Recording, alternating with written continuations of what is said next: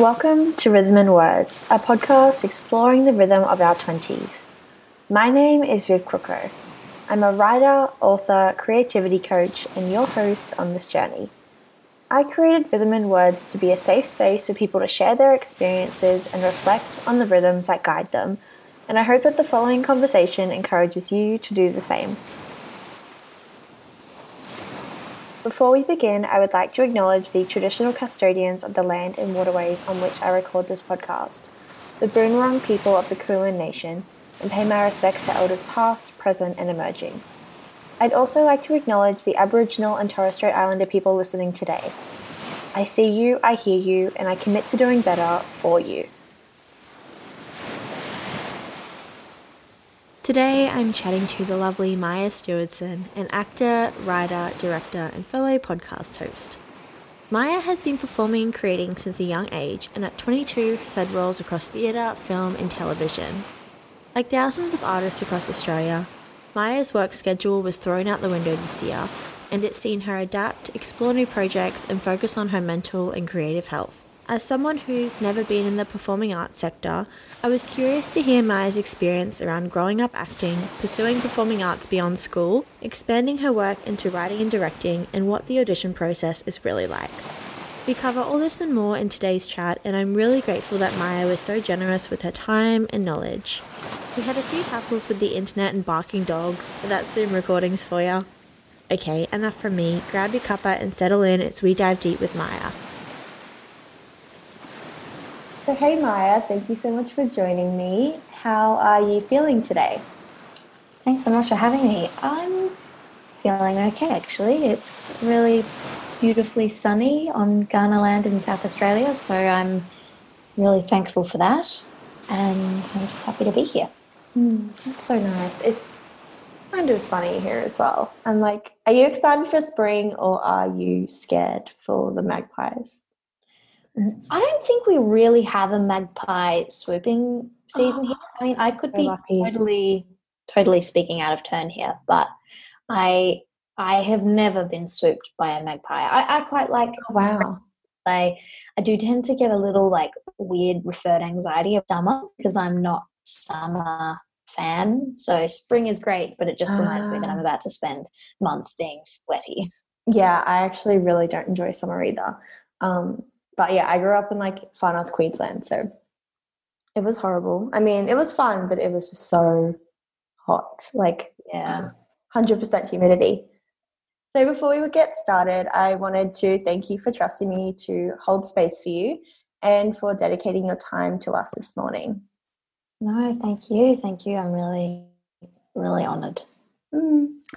So you are a freelance writer, a director, an actor, and a podcast host. So very much a multidisciplinary creative. Did you dream of doing any of these roles when you were growing up? I think I was like 6 or 7 when I really knew that I wanted to be an actor. And I think over the years as I lived in that space and really worked hard to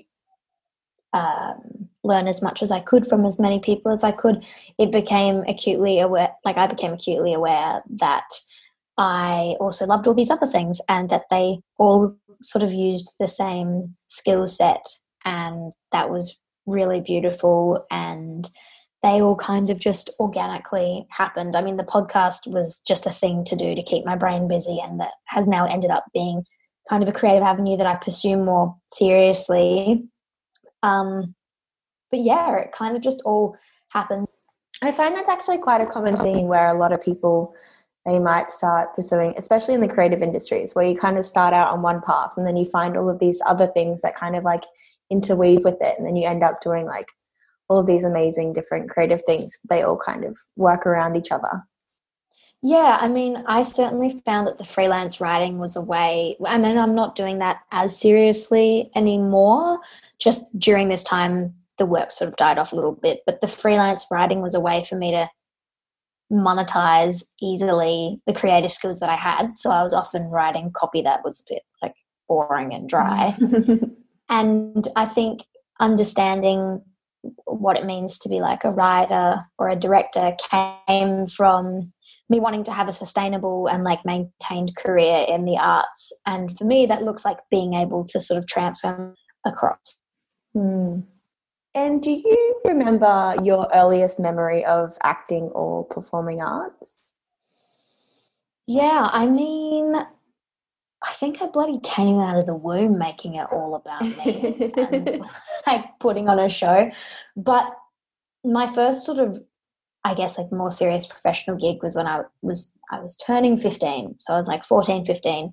And that was a really beautiful show that I did, which was about early onset dementia, which is a really fascinating and debilitating illness. But I worked with some really wonderful actors that I really looked up to throughout all of my childhood. And I think some of those early performing experiences really shaped me into the performer I was today. I mean, particularly my acting teacher from aged 17, all fundamentals. And I think I would have been a very different performer if it hadn't been for him. That's really nice. Do you guys still keep in touch now? Yeah, a bit. I send a lot of my students over to him. So like if I mentor a few young people and I always will like boot them over to him because he'll take good care of them. And you know, my fellow actors who are all very dear friends of mine, there's a group of us who were all taught and trained by him during our childhood. There's a very particular type of actor that he tends to produce, and you know, it's amazing. A lot of us are all still really, really close today, which is lovely. Yeah, that's so sweet. Did you, I know you mentioned you did acting, like, would you call it training? Is that like acting training? Oh, no. It was like acting classes when I was a kid. Yeah. So was that through school, or was that like an extracurricular that you had to, or that you got to pursue? It was like an outside school thing. So I remember my parents used to use it as the ultimate threat. Like I'd go to acting class, and that was the worst. It was the worst. It was used like from age 7 to almost 18. That was my like ultimate punishment. If I stepped out of line, I wasn't allowed to go to drama. So it wasn't all connected to my school. I mean, I took acting at school and did all the performing extracurricular stuff, but that was an out of school thing, which was really lovely because it meant that I had like this whole cohort of people that I could turn to when school was a bit tricky. Did you find that you had like a community, like a creative community at school, or did you really find it in those acting classes? Yeah, I definitely found it in my acting classes. I mean, school isn't for everyone. I'm lucky in that. I think when I look back at it, I realized I was just trying to survive school. I had a couple of really excellent teachers that were always in my corner. And I'm not saying that like the students were bad, but I think I certainly have a lot of time and respect for the teachers that really like took me under their wing and made it a safe place for me to survive there. And whilst I did do lots of really cool performing there, it wasn't where I made any of my own work. And my real acting community came from these outside classes. And then once I'd left high school, it came from the early training that I did, like the one-off courses. And I just happened to find a really great group of performers there who are now my community. That's beautiful. I wanted to know, what was your relationship with your creativity like in your teenage years? Oh, great question. I think to a degree it was a little stilted in that, you know, I feel like for me, when you're in an institution, you're being told how to, you know, write the right way and perform the right way. It can be confusing. I was, however, always the student that was trying to push those boundaries. So if it was an assignment that I could somehow wrangle into a script or an oral presentation or like an exhibition of weird art and digital art, like you name it, I would try and work out a way to not write an essay. And for the most part, I was really lucky in that people were quite supportive of that. I think there are a lot of young people who try and take that approach, and their relationship with their own creativity is really hindered by adults around them telling them that that's not the way they're allowed to learn or the way they're allowed to show their research or explain their feelings, you know.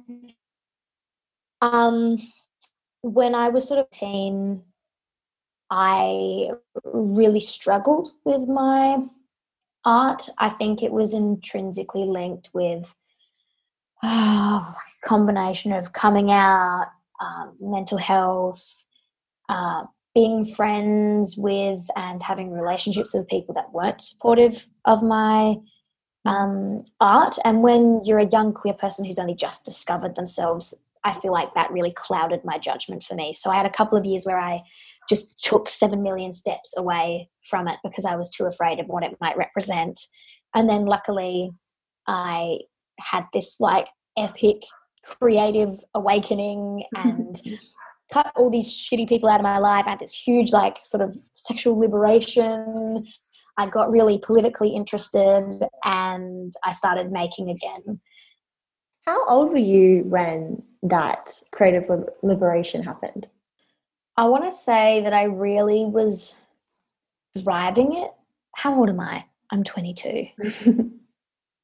So last year was so hang on, let me just do some maths. Yeah.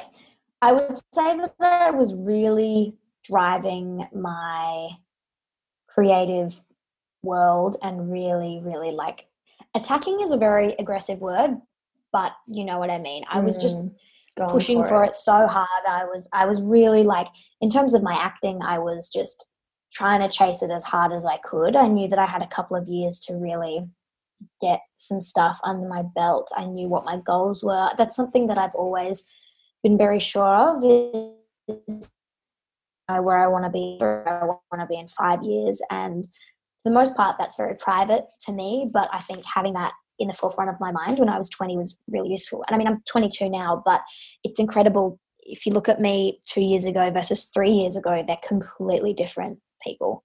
And so I think, yeah, I turned 20 and I started making a lot of my own work. So I was doing like independent sort of art installation exhibition things. I was writing, I was doing stand-up comedy, I was doing spoken word poetry. Like I just was trying to try as many different things as I could. And that was like really amazing to have communities that also supported that. And I could make lots of different kinds of art with different people. What do you think were some of like the lessons that you took away from exploring all of those different avenues and mediums? I mean, to the people that I mentor, and I'm such a big advocate for it, is that there's no right way to tell a story in terms of like medium, and that sometimes understanding a story gets more enriched when you tell it through different avenues. For example, there's this really common misconception, and I'm sure it exists in other creative spaces as well, but I'll only talk on the one that I know of. And that is, if actors do other things outside of acting, it somehow like lessens their skill in like the pure craft, if that makes sense. And I certainly had that hang up. And then I realized all of these things are all crossovers. You know, I can be writing a screenplay and producing a music video and auditioning for like one of the biggest gigs. And like this was actually all happening at once. I had these 3 things and I was like, they're all so different. The subject matter is so different. How is this going to affect my chance of, you know, getting this audition or getting this music video looking really good? And I was worried about it for like a minute. And then I realized that actually they all inform each other. They're all exercising the same muscle. So I think if I can say anything to any creative person that has other creative interests, it would be just drive that, do that as well. It's just as valid. And also it makes you a really fascinating performer, I find. Like my acting friends who I'm the most interested with have all of these other creative avenues, and it's so fascinating because they can draw all these extra skills and experiences from those avenues. That's a really good point. I can definitely resonate with like that weird stigma around like, you know, if an actor is doing something else. Like I know when we were growing up, it was very much, oh, if an actor is also going to write an album or like go into the music industry, people didn't seem to take them as seriously for it, even if they produced really great work. Never legit. Yes, I completely agree. That's such a common thing. Like, and I think I often think of like the American Nickelodeon stars who get this really bad rap of starting as like Nick actors and then they like go into music and people kind of like, I don't know, devalue them. And it's like, leave them alone. These kids have probably been signed to contracts since they were 12. And if they've got these other talents that they want to go and explore, let them. You know, it's going to make them better at what they do anyway. Yeah. And being somebody, and it's so funny because I think it's actually, like, I think gender comes into play a lot. When you see a man that's an actor who's also like a director and a writer, he's serious. But if you see this woman, I feel like that discussion is had really does change, and it becomes like this, I don't know, like this woman that's just trying to do lots of different things and probably can't do any of them that well. Do you think the perception is shifting? Yeah, slowly. I think we have a massive issue in the fact that we have very few queer directors and female directors and trans directors and directors of color. I think that the directing world and actually the writing world as well, like the writers' rooms, particularly in the US, are dominated by white men. And it's a problem because it means that they're telling all the stories and they naturally are going to have their own, I think, you know, they're going to be influenced by their own experiences, which are specific, not necessarily the majority. And I think that the big step forward would be diversifying our directors, diversifying our writing and our writing rooms, and also diversifying our crew. You know, there's a long way to go. I think people are talking about it. And obviously COVID has made things difficult because not as much stuff is shooting anymore. But I would really be hoping that over the next 5 years we see drastic change. I hope so too. I'm glad you brought up COVID because I was curious to know, like, how has it changed, I guess, your life as an actor and a director this year, like in your career, I suppose? Sure. Look, it's certainly been tricky. I think the first thing that was really hard is not having any, like I still couldn't and can't wrap my head around the fact that the arts sector contributes to so much of our country's economy, and artists are constantly sacrificing. When crises happen, we turn to the artists who make our music and do our podcasts, and we watch movies and read books, and yet this entire group of people had their whole year at least decimated and then no financial help. Yeah. I try not to talk about it too much because I don't want to read as really being ranty, but I also think it's really shit. So that happened. Obviously, I had like work lined up for this year that didn't happen.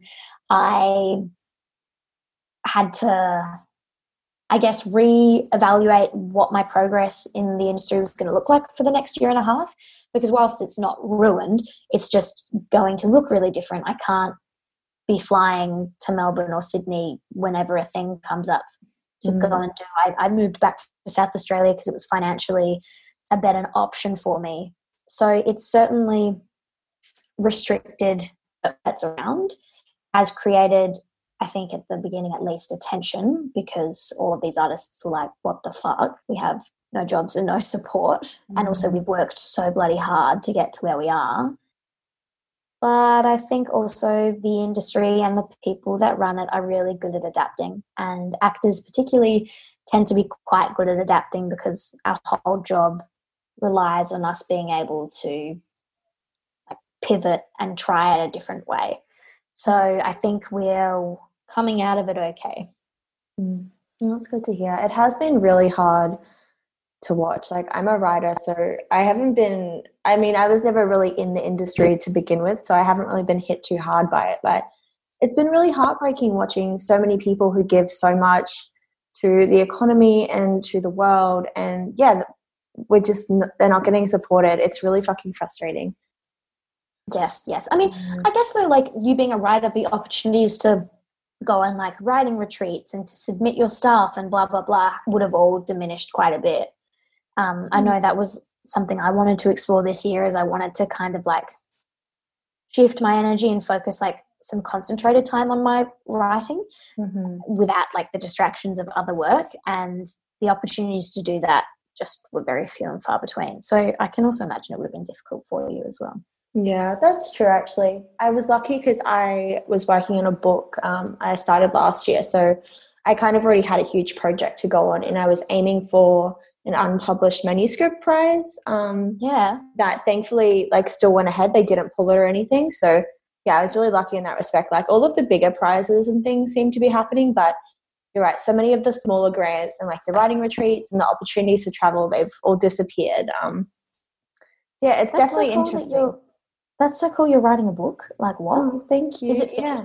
Yeah. Well, at this stage, yeah, it's finished. It's a fiction novel, so yeah, it's in the competition at the moment.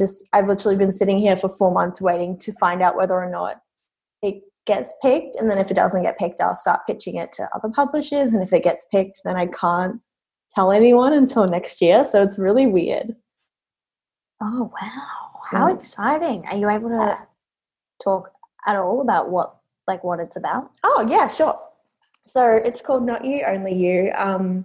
It is I guess you'd say contemporary fiction if you want to put it in a box. And it's about a friendship between this boy and this girl, and they meet when they're 13, and the story follows them over the next 10 years of their life, and from 13 to 23. And it's kind of the blurred lines between friendship and love, and when one person wants the other person but the other person isn't sure, and it's kind of that push-pull tension over a really long time. So I tried to make it I don't like to it's hard to compare it to anything, but it keeps reminding me of normal people in the way of, it's really frustrating because the characters just don't line up when they should. It's that type of thing. So yeah, I mean, I'm really bad at explaining it, but I'm really happy with it. So that's great. Someone will read it. Oh, thank you. I'll read it. I'll send you a copy.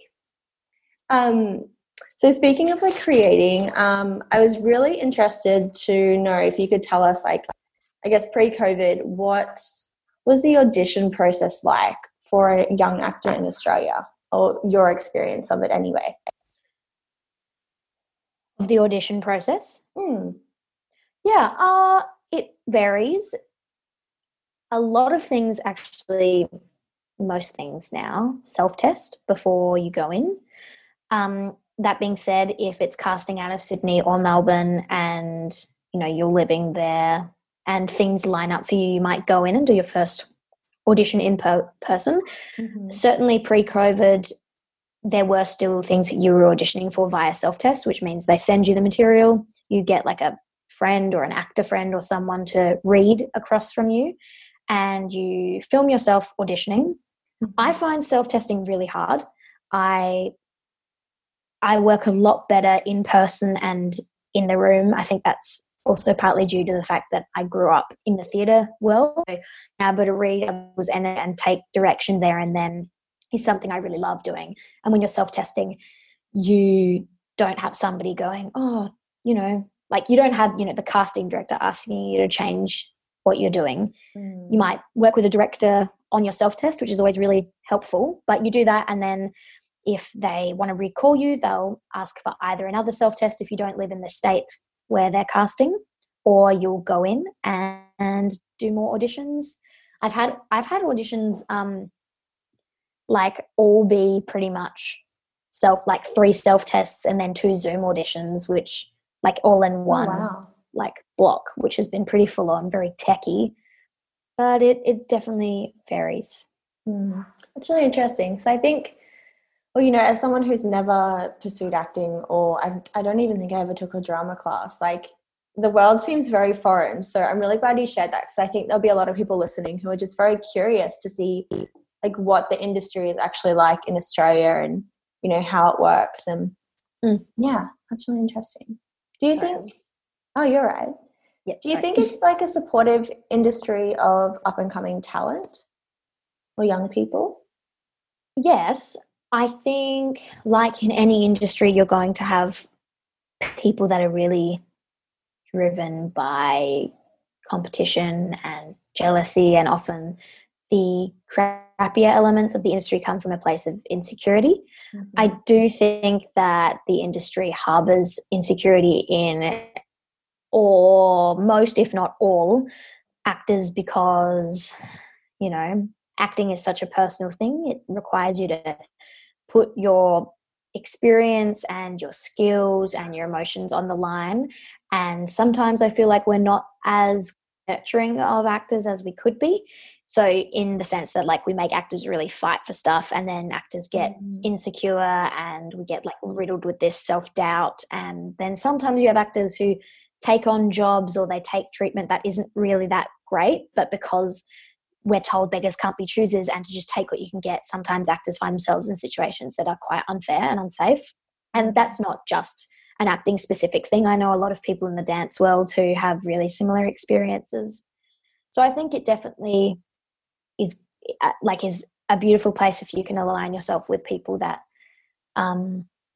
genuinely want everyone to have the best outcome and are not going to be hyper competitive and snarky about other performers if they get the gig, because ultimately it wasn't yours to begin with if you didn't get it, you know. Yeah, it's a good outlook. How do you I guess overcome or like work through that self-doubt, as you know you're constantly approaching new roles or new auditions? So I'd imagine it would come up every time.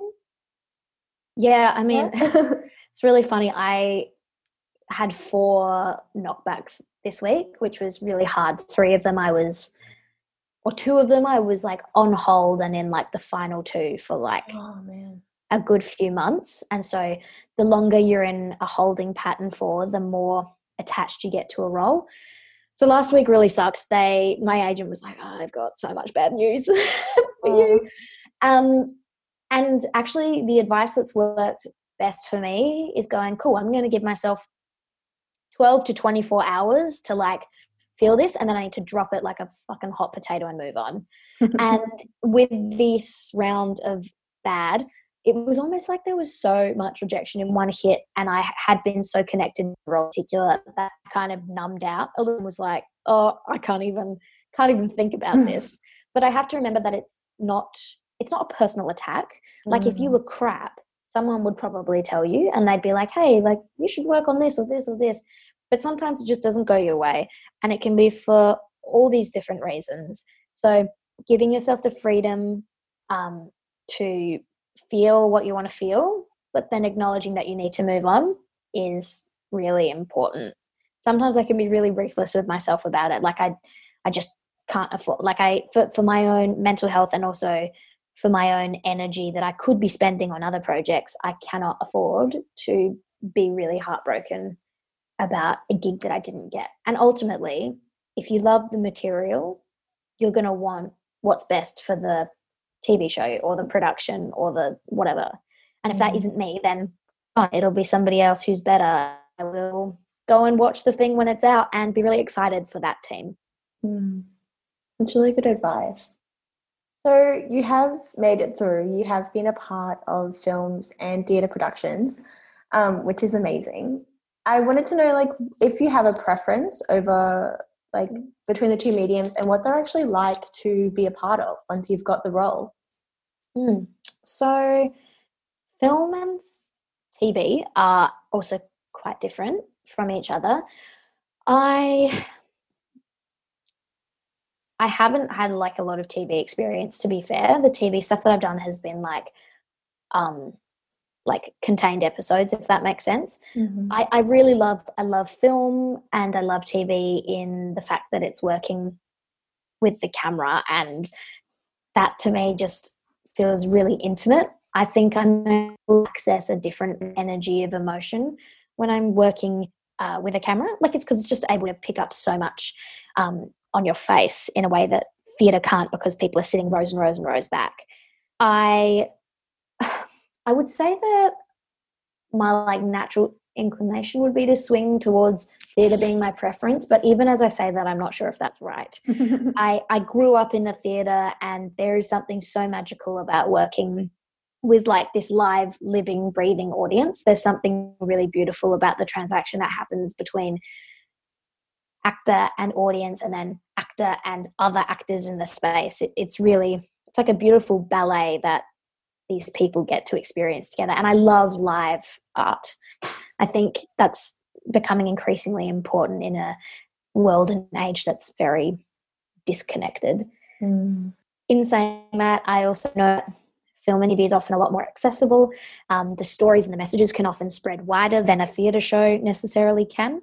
So I don't know if I could definitely say that I can pick one, but they all have these really beautiful elements, and they are all quite different in how you approach them and how you exist in them. For example, theatre, you'll often have like a very different rehearsal process to film or TV. I mean, my experience in film has been, sometimes it's very intuitive. You just go in and kind of like do it, and if it looks good, they shoot it.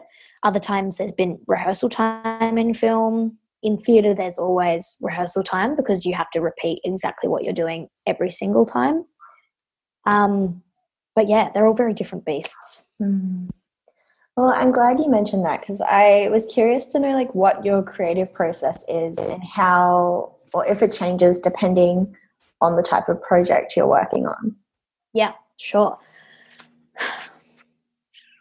For TV, again, essentially the like model that I've worked on in TV has been very similar to how I work in the film world, in that it's like all contained in one episode.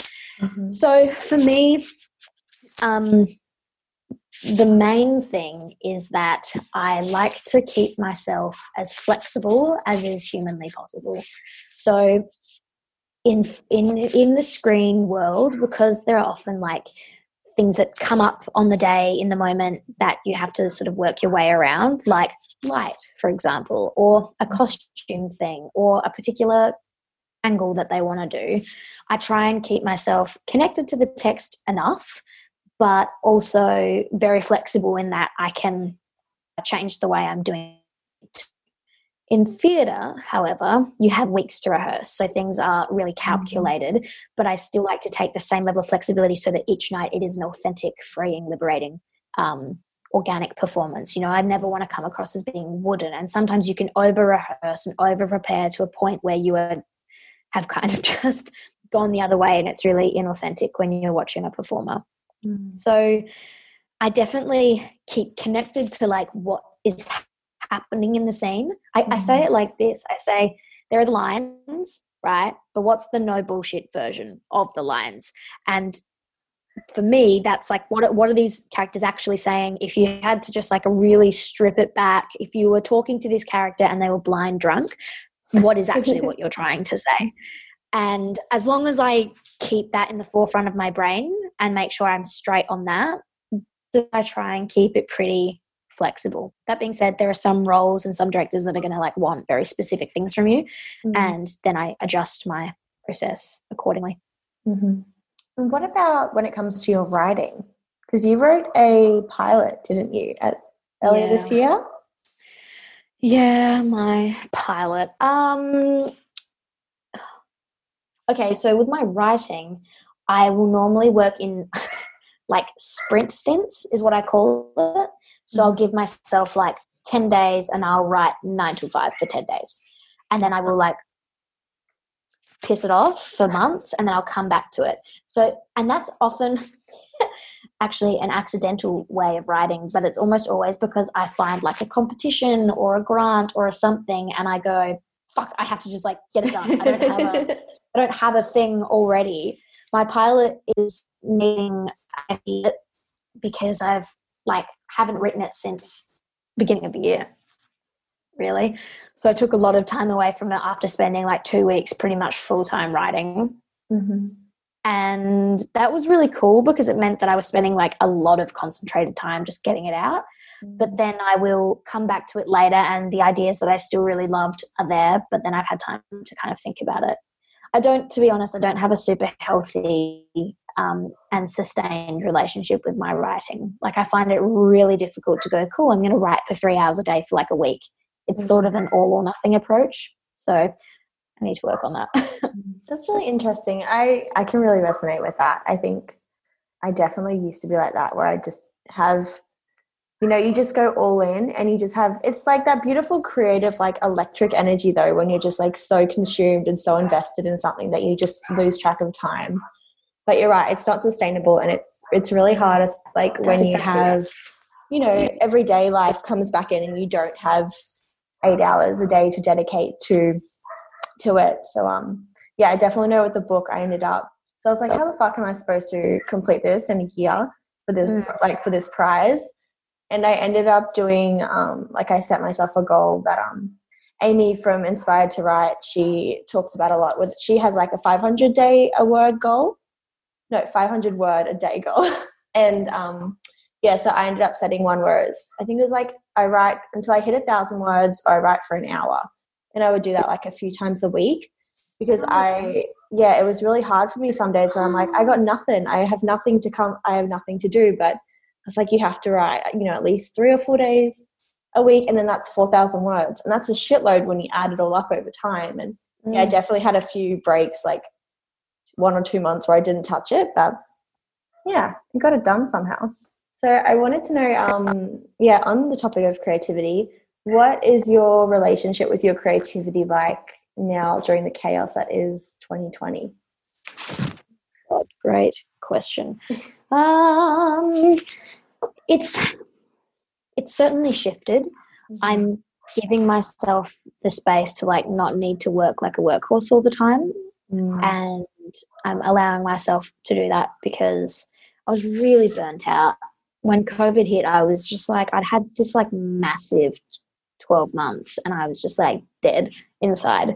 So there's a lot of kind of independent sort of projects that I've had on my plate for the last few years. I'm chipping away at doing, but I was like, I don't need to be like mass making all the time. And also for a lot of it, we couldn't, because restrictions were difficult to work around. So I would still say that I'm being creative. I'm just doing it slightly differently. I mean, the podcast is a very different way to be creative, but I'm still doing that. I'm still writing a bit. I'm still auditioning and acting. And then I'm doing a couple of subjects at uni just because I wanted to have a moment to be creative, but within very specific boundaries. So university has been nice for that. But it's certainly, my creativity has certainly shifted, and I kind of think that's okay, to be honest. Yeah, I think anyone who is still able to create this year, I think, is a huge triumph, because, you know, we're living through a time that, especially as people in their 20s and 30s, we haven't ever experienced, you know, anything like this. We grew up and we didn't really get affected by like the global financial crisis in 2008. So yeah, it is a really strange time to be trying to navigate and survive, and then find pockets or ways to, let your creativity come out and hopefully make something. Yeah, for sure. If you've also found your creativity to be a bit all over the shop this year, firstly, know that you are not alone. And secondly, I have something that may help. Meet the Creative's Companion. With 100 reflection and action prompts to guide you on your journey, the Creative's Companion is a journal workbook hybrid designed to support you in celebrating your creativity and cultivating a healthy relationship with your practice. You can explore the companion and our other conscious resources at rustcreative.com.au. What about the practices or habits that you use to support your creativity and mental health? Because you have so many different areas that you work on. So what do you do to keep yourself going? Excellent question. Well, it's something that I'm slowly getting better at, but I've learned that my holy three, meditation and movement, those three really keep me going. So if I'm on top of my mental health in general, that's excellent. I need to make sure that I'm moving my body. I don't love working out. I actually kind of hate it. But it's so useful for my brain because it just is quite meditative for me. And, you know, like I wake up and I'm like, fuck, I have to go and do this gym class. But in the end, it's good because it means I can come home and I can sort of work clearly, and that's really freeing. So doing that is helpful. I also cut a whole bunch of people out of my life almost 2 years ago that were just the worst for my brain. So only having really good souls around me is really useful as well during this time, including my partner who's awesome, and she's an artist herself. Working on my own mental health and keeping that under check, and then also surrounding myself with good people is really good. And finally is just trying really hard to call myself out when I'm being an asshole to myself. So that's my biggest problem, is that I can be quite unkind to myself, and so holding myself accountable and clocking that is really important, because otherwise it filters into my everyday life and then nothing gets done. Have you found that meditating has helped you like manage that inner critic? Yeah, I think actually, interestingly, meditation for me looks a bit different. It either is like just going for a walk and being very, very present, or cooking and being super present. It's not often sitting down and I don't always do that. I do try and keep a real handle on my breathing, which is something that I always have been doing because of, acting and stuff. Meditation has helped. Also, what's helped is reminding myself that I've felt things and done things that would prove otherwise, So when my brain is like, you're useless and really shit at what you do, and people only cast you because they feel sorry for you, which is a very common thought in my brain, I go, well, the evidence would suggest otherwise. And also I've had times where I've actually felt like maybe I deserved this opportunity because I worked quite hard for it. And so I think that outweighs the bullcrap that I'm telling myself. I'm glad you mentioned that, because it is so common, especially as a creative, to just have this really loud voice. And, we have our internal voice, and then we also have all the external stories from people telling us, maybe you shouldn't do that. Maybe you should go and get a normal job. Maybe you should do something more stable. And, there's a lot that we have to work through to produce the art that we do.